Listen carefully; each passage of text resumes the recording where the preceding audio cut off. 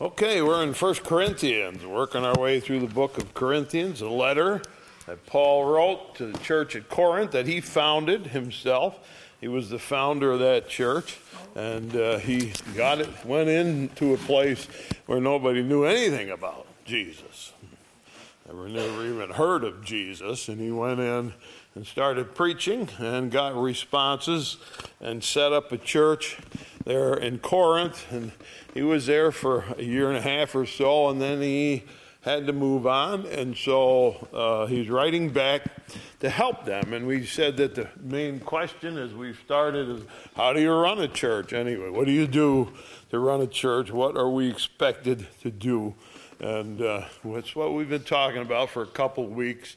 And we said last week that Paul mentioned that there were three types of people. He's what he called the natural man, and then he said there's a spiritual man, and then he said there's a carnal man who,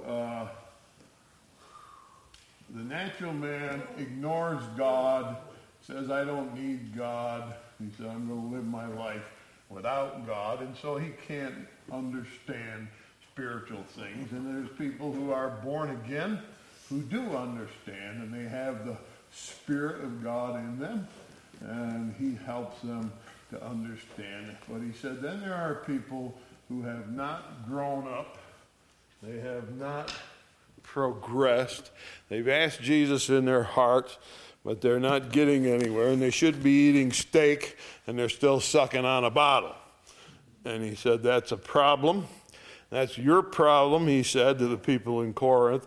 That's why you argue. That's why you fight.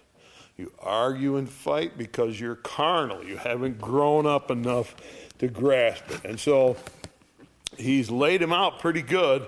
First of all, he just said you got to stop that. Secondly, now he said to them, you're carnal. You're not grown up as Christians, and you're going to need to grow up so that you stop fighting and arguing. Now we pick it up from there as he goes in. We're in chapter number 3, and we're going to back up a couple of verses, and so we can get started here. In chapter 3, I'm going to start at verse number 9. For we are laborers together with God. You are God's husbandry, and he says you are God's building. In order for people to understand how the church works, how does the church run, there are three things in the Bible used to describe the church. And there was a pastor that I used to listen to. I went to his church for a while, a long time ago, and his delivery was the most boring thing in the world, and you couldn't hardly stay awake. But if you could listen, he had something to say. And so you had to slap yourself in the head, pinch yourself, pay attention, because it'll be worth it if you do. Even though it's hard to listen to, it's good. And this is what he said one time that I never forgot. There are three things that are used to describe the church. First one, he said, there is a bride. The church is called the bride of Christ. And then he said, there is a body. We use the body to describe the church. And then he said, we use a building. Now remember I said the other week that making sure all the words begin with the same letter? Well, they actually do. In the Bible here, this actually is the way it was. I'm sure it wasn't in the original language, but it works out. So when we come to English, we talk about these three things. How are you going to understand what the church is and how it functions?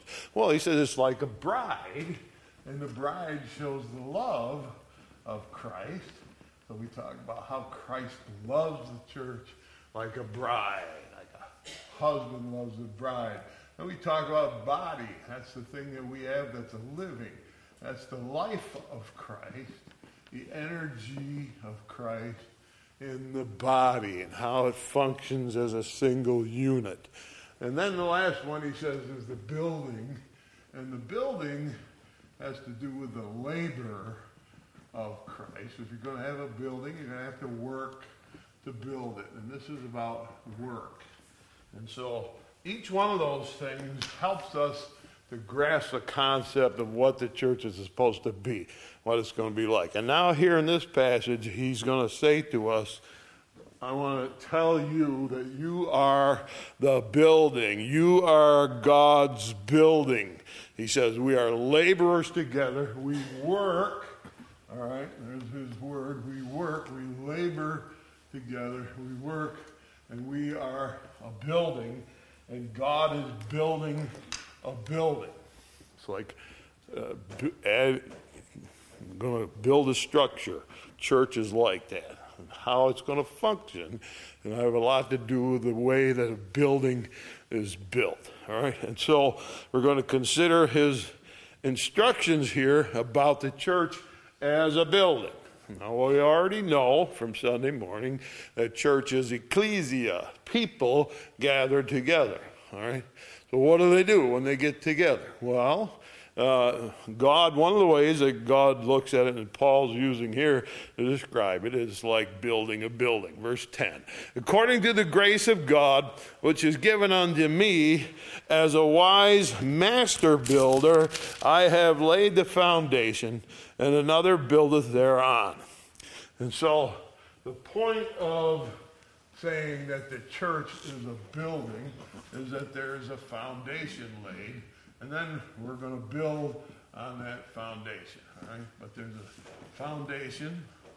He said he laid a foundation for the church in Corinth. That is, he went in there and he founded it. He said, we're going to have a church here.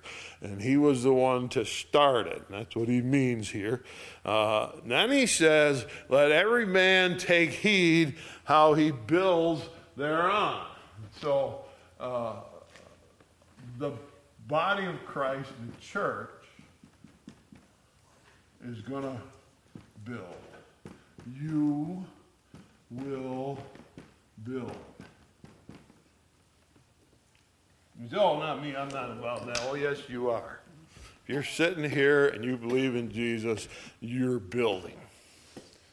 You're part of this building, you're building. You're part of it. What you do is part of it. Now he says, I came in and laid a foundation. We founded the church in Corinth. Now you got to be careful how you build on what we started. And of course, his foundation, remember what he said? He said, I'm determined to know nothing among you save Christ, what? And him crucified. So he came and he said, here's my sermon for you. Jesus Christ died on a cross. Here's my next sermon for you. He paid for your sins when he died on a cross. And he just kept going. Here's what Jesus did on the cross. And he told them over and over and over again. That was what he said. That was his foundation. All right? And he called himself a wise master builder. He's wise. And he's a master builder. Wise master builder. You're going to scratch your head at that as we go on. It's good. He wants you to scratch your head a little. Time we did. Think harder about what we're thinking about. Verse 11. For other foundation can no man lay than that which is laid, which is Jesus Christ. So he says, here's the foundation for the church. The foundation, he said, I didn't really lay it. I built on the original foundation for the church, which is Jesus Christ. He's the foundation. Now, we got some confusion about that over in Matthew chapter number 16. We can lay this to rest once and for all. You never have to be confused about it again. But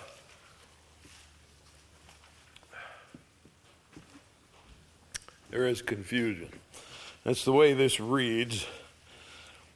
That confuses it. Jesus is talking to his disciples, verse 15, Matthew 16, verse 15.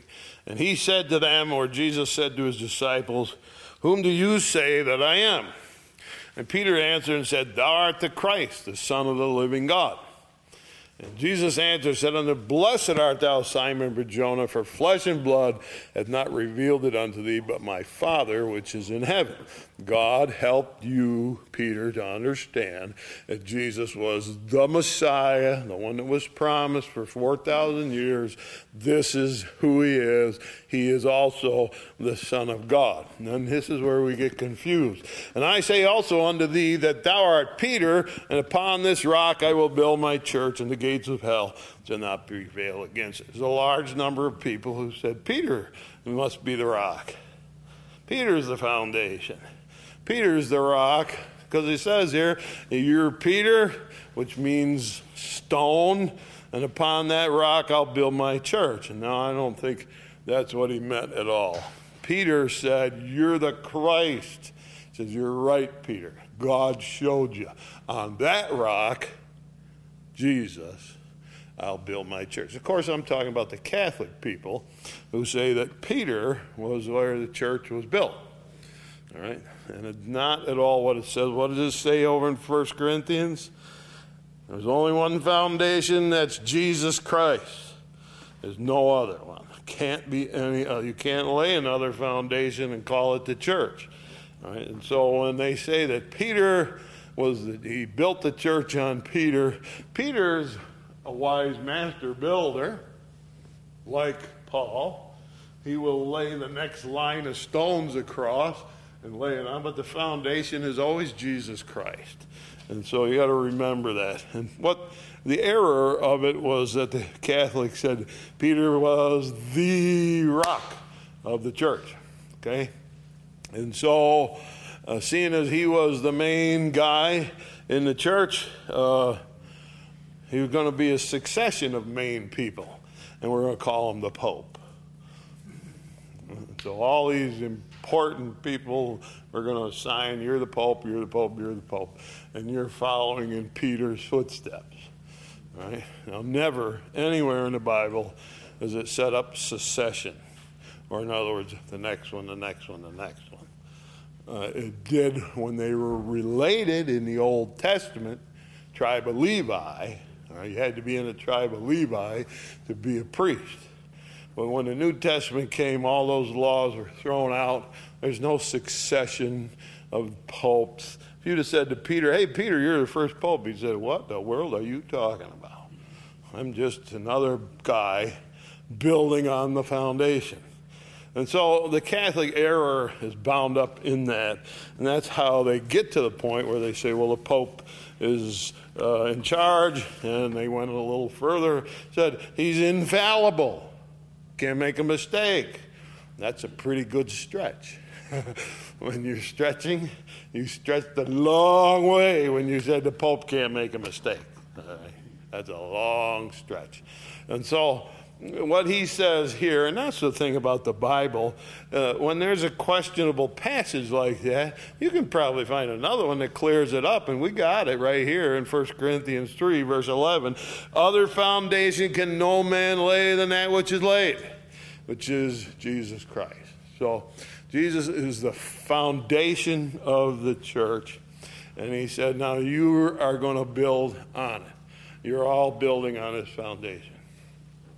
Every one of you is building on the foundation of the church. The church, the group of people, are like a building. They're going to tie themselves together, go on top of each other, be supportive, all right, have strength, and that's how it's going to work together. And Jesus is that main foundation. Another place Jesus says he's the cornerstone. All right, the stone that the builders rejected became the head cornerstone. That's what Jesus talked about himself. Or in other words, they said, we don't want Jesus in our church, we'll kill him and get rid of him. But God said, you can do whatever you want. He's the head cornerstone of this new thing called the church. So Jesus Christ is the foundation of the church, and everything that we do is building on that foundation. We say, well, not me. Oh, yes, you do. You're sitting here, you believe you do build. All right. No. Notice he says, let every man take heed how he builds. You may not be doing a good job building, and maybe you do. All right, and that's why he's going to say what he's going to say, verse 12. Now, if any man build upon this foundation, gold, silver, precious stones, wood, hay, stubble. So, we have two things. You can build with gold, he says, or silver, or precious stones, something very valuable. You can build that way. Or you may build with wood and hay and stubble, which is no value. No value. You say, well, wood's pretty good. Not when you set a match to it. All right? Some things are valuable because they can stand that. And then other things, you're building on the foundation of the church, and you're building sometimes wood, hay, and stubble. So what does that mean anyway? What does that mean? Everybody's building. If you're a Christian, if you're a believer, you're building. All right? So what kind of work, what kind of labor is gold, silver, and precious stones? And is there other things that are wood, hay, and stubble? Well, certainly in the definition of church is there's work for everybody to do. And when we get into this, it's easy to get confused because we often think of work as, here's a shovel, start digging. There's nothing wrong with that. I mean, that is also work we can do for the Lord. There are some people who are going to work. They're going to grab a broom and they're going to sweep up whenever something needs swept up. And they're going to be out there pulling weeds in the flower beds, and they're going to be out there painting. They're going to be doing work. And that's what he said. There's labor, there's work for the building. But why do they do the work? What is the work of the church? Well, anything can be work, all right? There's some people who are going to grab a shovel. Some people who are going to jump on a lawnmower. Some people who are going to shovel snow. There's all those are jobs that need to be done. You say, well, that's just taking care of a building. No, it's not. No, it isn't. Get that out of your head. That's not what it is. It is adding to building in the church. The church as a single unit. The church as a building has been given a mission. And in Matthew 28, we see the mission of the church where it's stated most clearly. The last few verses of the book of Matthew, where it's stated most clearly. Chapter 28, just before Jesus ascends, verse 18. Jesus came and said unto them, all power is given unto me in heaven and in earth. Go ye therefore, teach all nations, baptizing them in the name of the Father, the Son, and the Holy Ghost, teaching them to observe all things whatsoever I commanded you. Lo, I am with you always, even to the end of the world. Amen. And so the mission of the church is go and tell the gospel. Everything that I said, everything that I did, go and tell that gospel for the purpose. The reason of it is that we might save souls, people would come to believe. And so God made church. He said, we're going to gather a group of people together, and that's going to be their main mission. And so they're going to represent that message. That means everybody's going to go out and say it. Well, we hope you say it whenever anyone but ask you. If you have a neighbor or a friend or something, a family member, we hope you're willing to say it to them. But everybody will contribute to the health of the building of the church. And everybody has something. So like I said, some will work. Some will pray. Very valuable. very valuable. Some of the people that I've treasured the most over the years have been the prayers in that pew right there. Sat a little lady about this high, could hardly walk and hardly talk. She was handicapped her whole life, but boy, she could pray. And what a treasure she was. And Hazel Howard was her name. And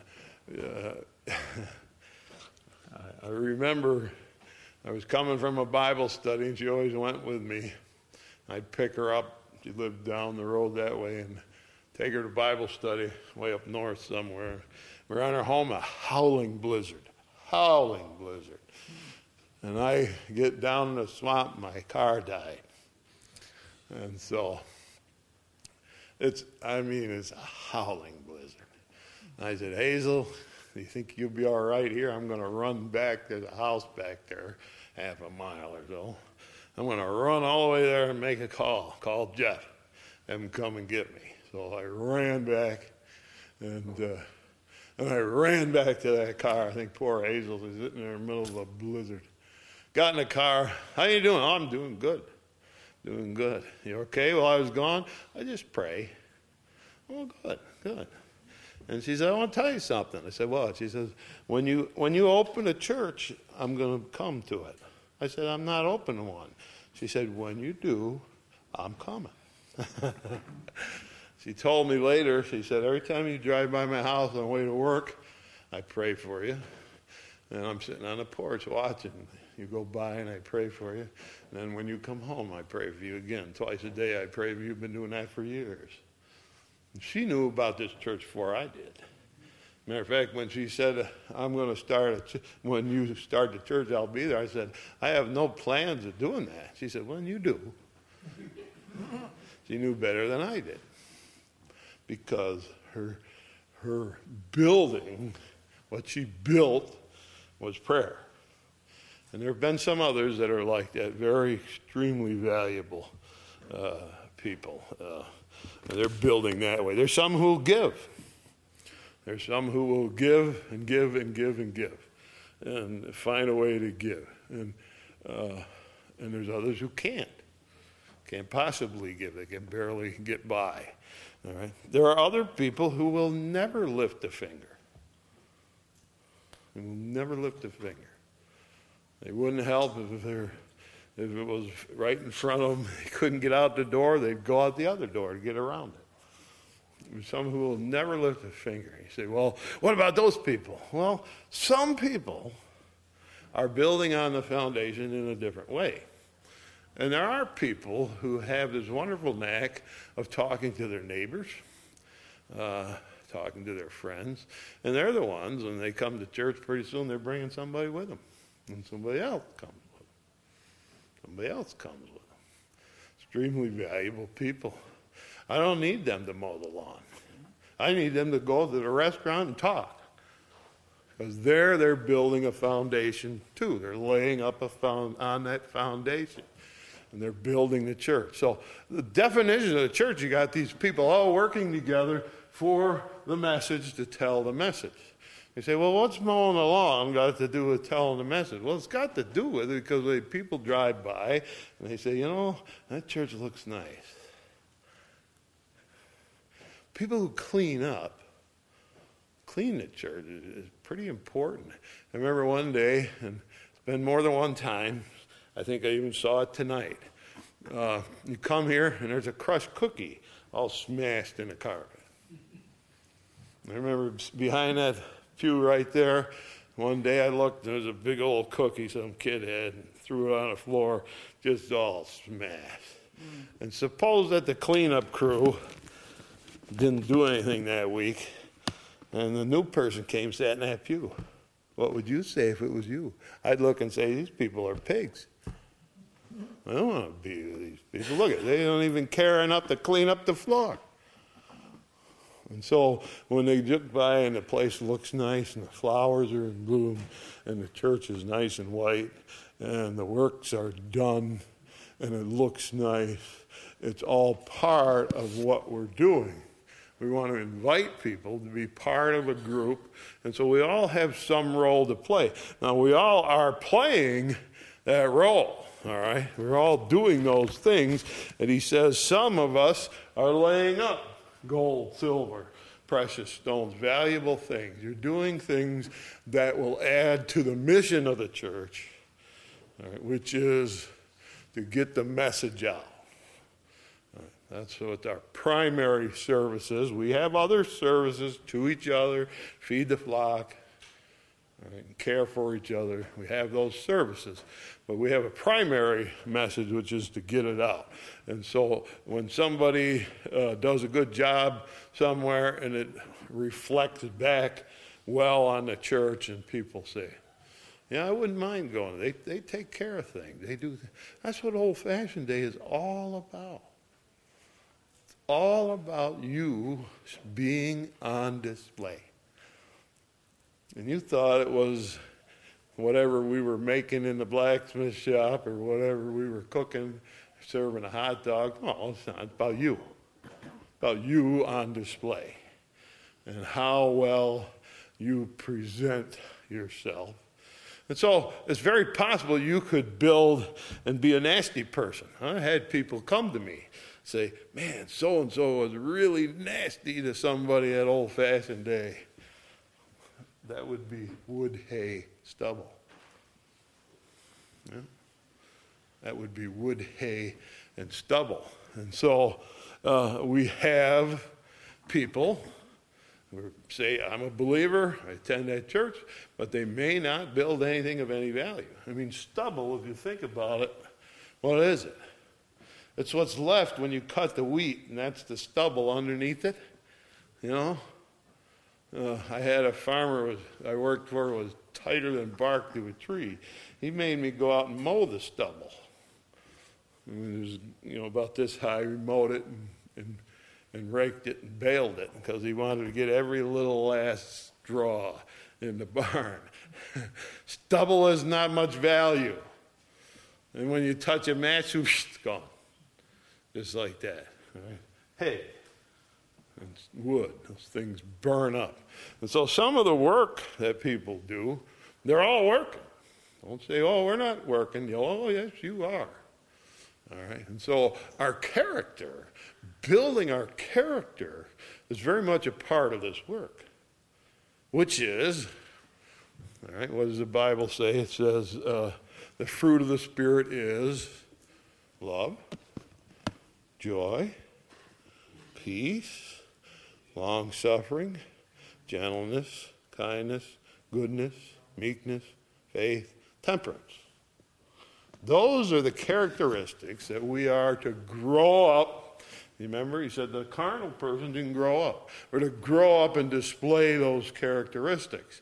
And if we're displaying those characteristics to our neighbors, to the people around us, we're part of what's building here in the church. We're building those things.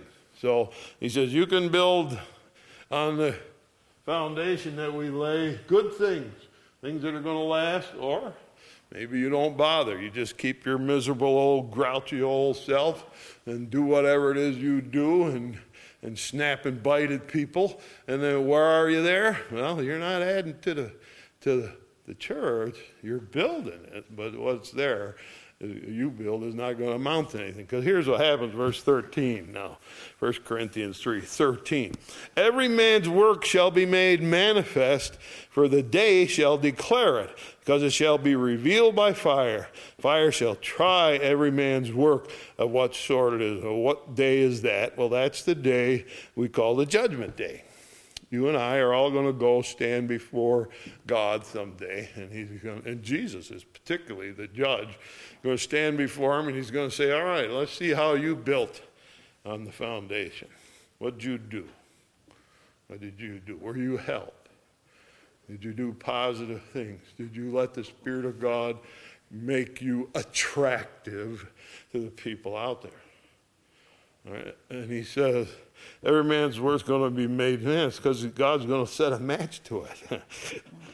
And if what you did was just selfish, self-centered, those kind of things, you're going to burn that up in a second and be gone.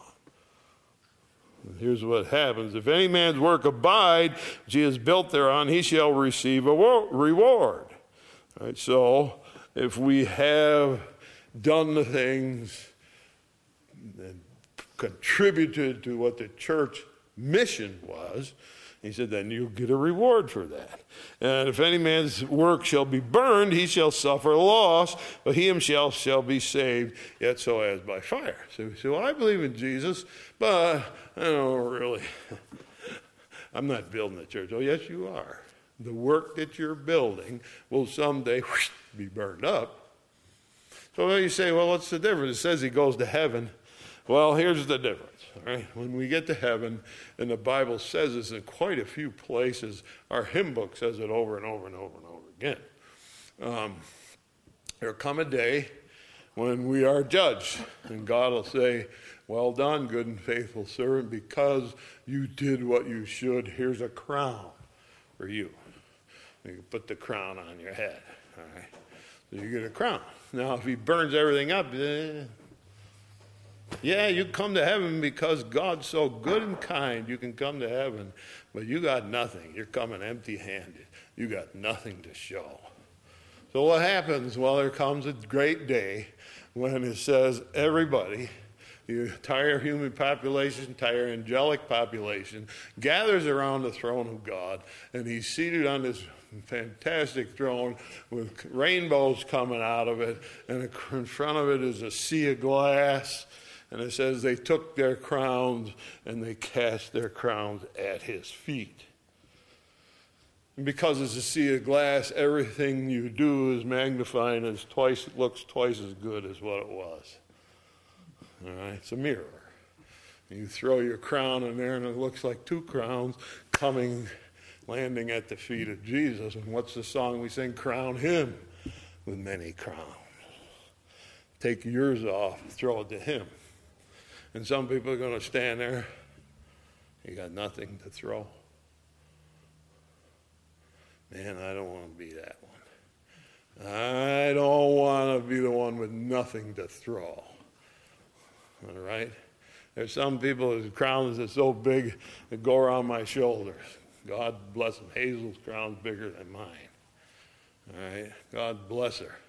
And I'll help her get it off her shoulders if she still can't lift it. And we'll throw it down in front of Jesus' feet. And that will be a moment when everyone says, if it wasn't for him, we wouldn't be here. If it wasn't for what he did, the foundation, Christ crucified, we would be nothing. And so we're building this building. And that means there's coming a time, he says, in the future, when they're going to check you out and see how well you built. And he said, be careful how you build, he said. Be sure you're careful about the way you build. It's very, very important. So how are you building? How are you building on that foundation? All right, and so there are ways to build, and you've got to find that thing. Now, you may never preach a sermon, all right, but you may mow the lawn. You might be one of those witnesses that sits in a restaurant and talks to everybody. You may be somebody that fills the food trough. It's all good. It's all good. It's all good.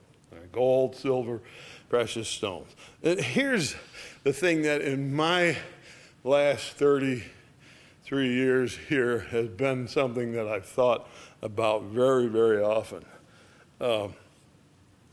What he's talking about here is the record of your life. Now, I do eulogies when people die. And I sit down and have discussions with the family. Sometimes I know the person well enough that I can get up and just talk. A lot of times I sit down and talk with the family, talk over things. And what I'm looking at is they're gone now. And what was their life all about?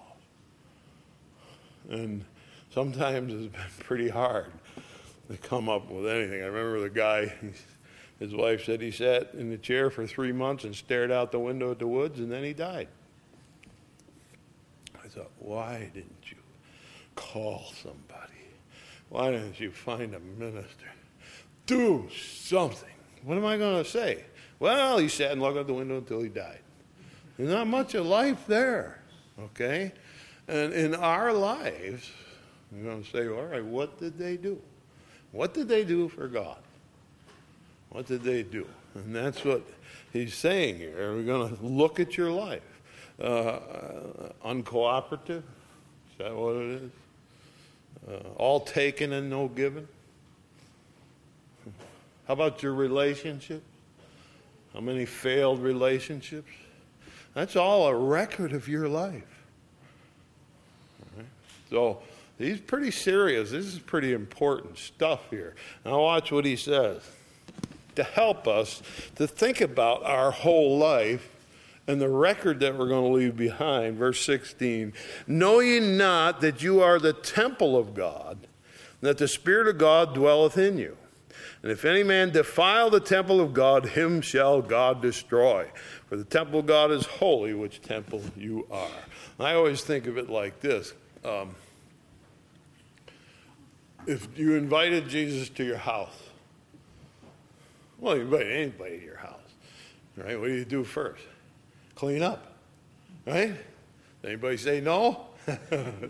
Sure, they're coming over. Well, let's pick up things and clean up and make sure the house looks good. So you invite Jesus over. What in your house needs to go? What's in there that needs to get taken care of? He says, I'm going to live inside of you. The Spirit of God is going to come and dwell inside of you. Think he wants to dwell in a filthy old rotten place? He don't want to dwell there. He said, I won't dwell there. I will not dwell in a place that's full of anger, in a place that's full of stress. It's not what I want. I'm looking for love, joy, peace, patience, kindness. That's what I'm looking for.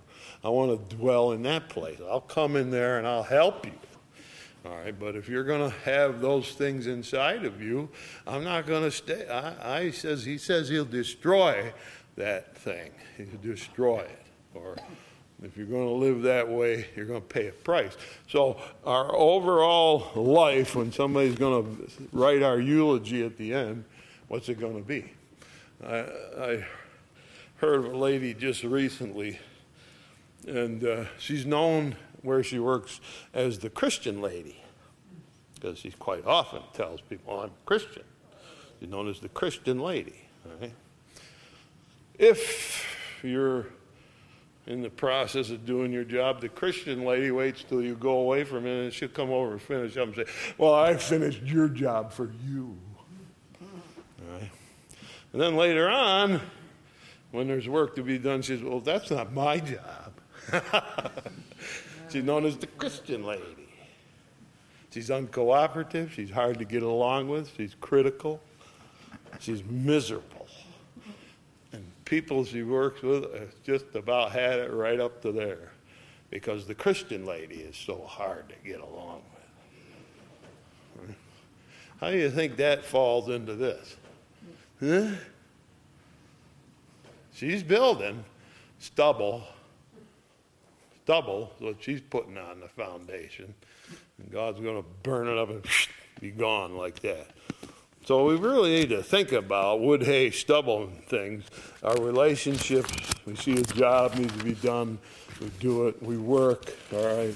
And we know that we get a reward and a crown. We don't want to go to heaven empty-handed. All right? So it's important. Verse 18. Let no man deceive himself. If any man among you seemeth to be wise in this world, let him become a fool, that he may be wise. For the wisdom of this world is foolishness with God. For it is written, he taketh the wise in their own craftiness. And again, Lord knoweth the thoughts of the wise, that they are vain. Therefore let no man glory in men. Now he's coming back around to something which he started before, when he said, you guys are arguing. What are they arguing about? Well, I like Paul. I like Apollos. I like Pete. And somebody else says, well, I like Christ. And they're having a big argument about it. And so he's telling us one more thing about serving. God. He says, let no man deceive himself. Let no man deceive himself. He says, if you think you got it all figured out, you think you got it all, I know this Christian stuff, I got it down, don't worry, I got it. You ain't got it. You ain't got it all together. All right, so don't fool yourself and say, I know how to do this. I'm a good Christian. Got it all figured out. No. He said, well, here's another thing about these master builders, that they were humble. They had humility. And that's an important thing.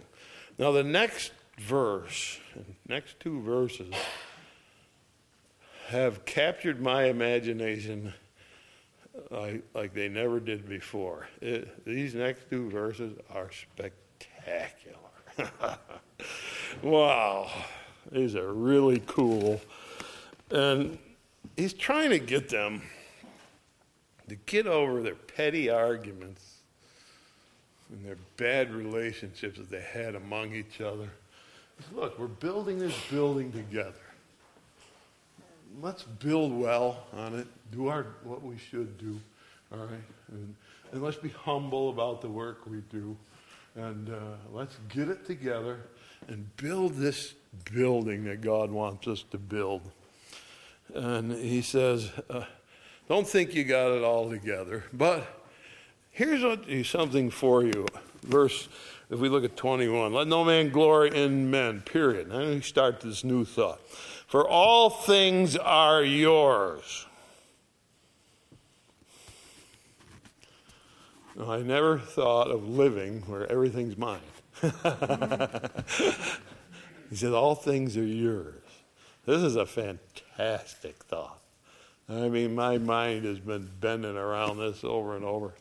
He says, look, here's a way that you look at life and that you look at how your life is and how it fits into the building of the church of Jesus Christ. Here it is. Everything's yours. So he says, well, they're Paul. Okay, Paul is yours. He says, Paul is yours. I read down to Paul belongs to me. Paul is mine. So if I want to understand the most difficult connection that anybody ever had to figure out, God picked the Apostle Paul and he said, explain to people for the next 2,000 years how God went from the Old Testament to the New Testament. How God went from the temple and its sacrifices to Jesus Christ on the cross. And tie those two things together. And believe me, nobody in the first century would have done it. They were fighting and arguing over it for years, chasing Paul around, trying to kill him. They stoned him. They did everything they could. They said, you can't bring these two together. He did. The book of Hebrews is a masterpiece as it explains how the old and the new are related to each other. It's a brilliant thing. But Paul's mine. I got it. He's mine. I want to understand those things. I can go right there. He's mine. All right? And they're saying, well, Paul's mine. He's not yours. No. He says, well, I'm everybody's. I'm everybody's. And then who's the next guy? And he says, Apollos. Say he's yours. Apollos is mine. Why is that good? Because there ever a guy knew how to say things. That was such a way that you'd never forget it. Some preachers can say things that you never forget it. Even that old boring guy I talked about said something that I never forgot. All right? And there are some people can say it, and you say, man, that Paulus said something that inspired me, and it's going to stick in my mind forever. Yes, it is. He's mine. I got him. He's mine. I can have him. He's mine. He's not arguing about he's better than this one. No, they're all good. They all did something a little different. They're all good. And then he says, or Peter, Cephas is Peter. Peter's mine. Why do I need Peter? Because was there ever a guy who fell so far, was so confident and fell so far down that he denied Christ 3 times. 3 days later, Jesus is talking to him face to face. Another couple weeks later, Jesus is telling him, feed my sheep. And then 10 days later, he's in preaching one of the great sermons of all times. We need those kind of examples, people who hit the lowest bottom you could hit and then went, need that. Peter's mine. I need Peter. I can read about him. I can understand how God is so good and forgiving what he did to Peter. And I can understand that you could step up. And so Peter's mine. Pick the one you want. Alistair Begg. This last week, I think it was, he preached a sermon that so impressed me that I think it was the best sermon I ever heard on marriage. It was a masterpiece. He's mine. I can have him. He's mine. Oh, everything's yours. Everything's mine. All right? I want Alistair Begg for my preacher. You can have him. He's mine. I'll take him. All right? So says all those people are yours. They're all yours. Well, you're arguing and fighting over them for. They're all yours. Take what you can get from what they are. Now, watch this. Or the world. Take a look at the world and say, that's mine. And what does he mean by that? Well, there's a few things it might mean, but to me, here's what it means. I moved into the house behind where I lived for years, with my father's house. And my father's house was made so you could look outside. In the house I lived in, you could never hardly see outside. But the other one I'm living in now, you can see outside all the time. And I look at the cardinal flying in a tree and say, that's mine. Then comes the goldfinches, and never mine. And the blue jays come, that's mine too. Rose-breasted grosbeak. All day I'm saying that's mine. I look out at the sunset that I hadn't seen my whole lifetime because I never had a west window to look out. And I look out at this big window at the sunset every night and I say, thank you. That's mine. That's mine. This is what God's doing. So what do you want? Look what I got for you. Just take it. It's yours, all right? And I look at the moon comes up because I'm half awake half the time. And there's one time in the night about 2:30 where the moon is perfectly out that window like a frame. And I look and I say, that's mine. That's my moon. All right? So let's go on. See what he says. Or a life. And this is what we need. Life is mine. I'm going to live this life, and I'm going to take it. It's mine. God said, Paul said, it's yours. It's yours. It's life. You want life? Yeah, I want life. I want to have life abundant. He said, that's what you can have. It's yours. And I look at now, all right, life now, and I say, this is mine. I have life. I have life from God. I'm thinking, and I'm breathing, and I'm experiencing God, and I'm worshiping. This is wonderful. And I look out and I worship when the sun sets. I got life. God put it in me. It's mine. It's mine. What's the next one? Here's one for you. Death. You say, I don't want death. Oh, yes, you do. Take death. Say, there's death. He says, it's yours. You bet it's mine. I'm taking it. I'm taking death. Why? Because it's going to walk me from this world into the arms of Jesus Christ. And when I lay down, I close these old eyes for the last time, and the next minute it's face to face with Christ, my Savior. Face to face, what will it be? When with the rapture I behold him, Jesus Christ, who died for me. Face to face shall I behold him, far beyond the starry skies. Face to face in all his goodness, I shall see him by and by. There was an old preacher of the last century. They said he was laying in bed dying, and all of a sudden he sat up straight and he said, I'm sweeping through the gates of glory. And he fell over dead. Death was his. Death is mine. You ain't taking it. I'm taking it. I'll take it. It's going to put me right where I want to be. Death is mine, he says. What a wonderful thought it is. I remember when my great-grandmother died, my grandmother said that just before she died, she suddenly said, there's a big light outside the window. And she died. Death is mine. I love it. I'll take it. It's yours, he says. It's yours. And here's one. Things present. Right now, this time, right now that we live, right now, right here, he says, you want this present? It can be yours. I'll take it. I'll take it.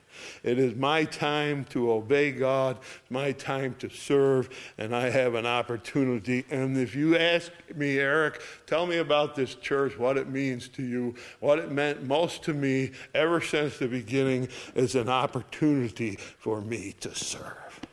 It's a place where I can serve in this present moment. I got something to do for God. I'm going to serve. And so the present is mine. Why? Because I got opportunities. I'm going to use them. All right? And what's the next one? The future, things to come, are all yours. Afraid of the future, are you? Listening to the news too much? Afraid of the future? Here's what it is.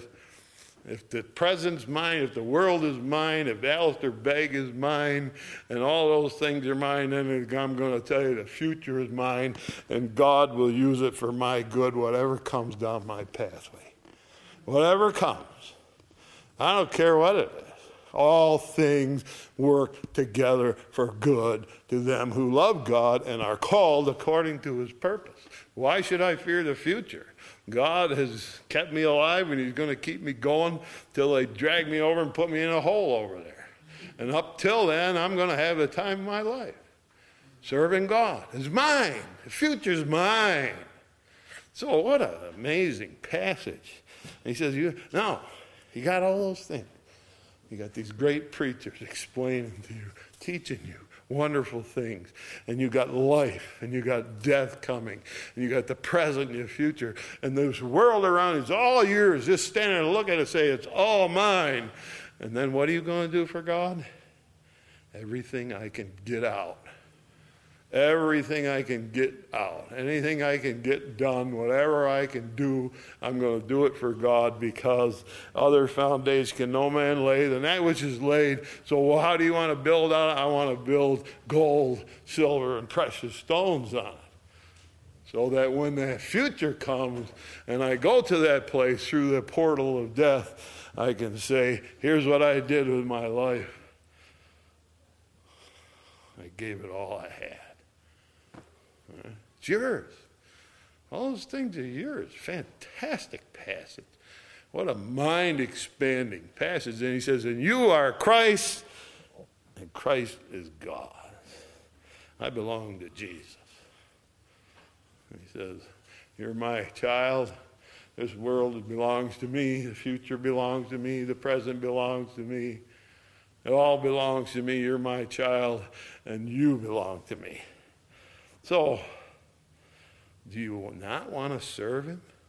Do you want to keep a dirty house for him? No. Let's go. Let's get it going. It's a fantastic passage as he talks about, all right, you want to live your life, serve God, and in the end, when you're done, and they say, here's what they did. Man, let's make it as full a page as we can get. All right, let's do that.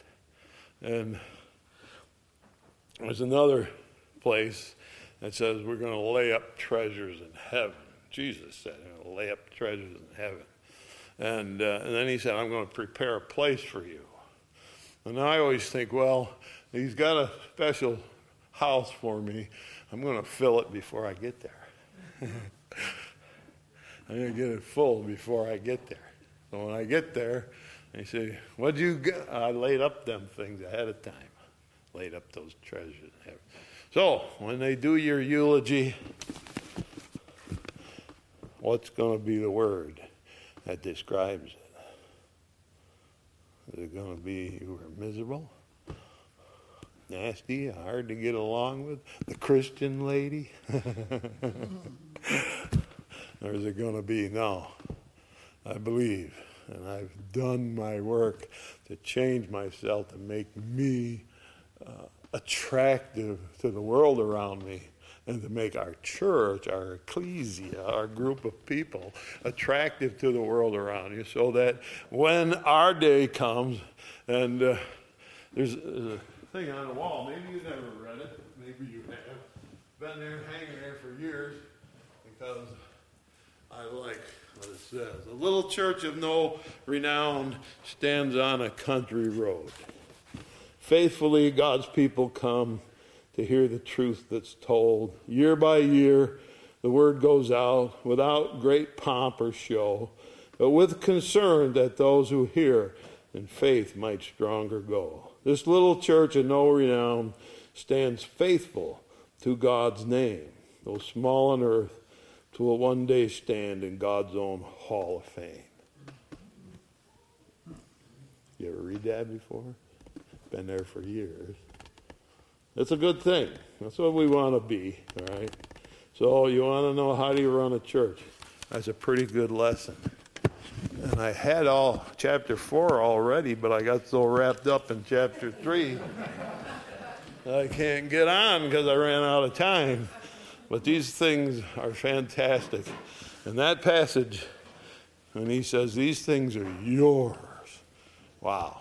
That's a full life. He's talking about living a full life. Enjoying the life that you live for God. Not being afraid of the future or death. They're all things that belong to me. And I can have them. He said, there they are. So that's what you want? Yeah. That's what I want when I'm done. And put on my grave. That's why he served the Lord. He served the Lord. That'd make me happy. And that's all I need. All right, I've got to stop, out of time. Chapter 4. We'll get a little deeper. See if it'll get us going, huh? Thank you.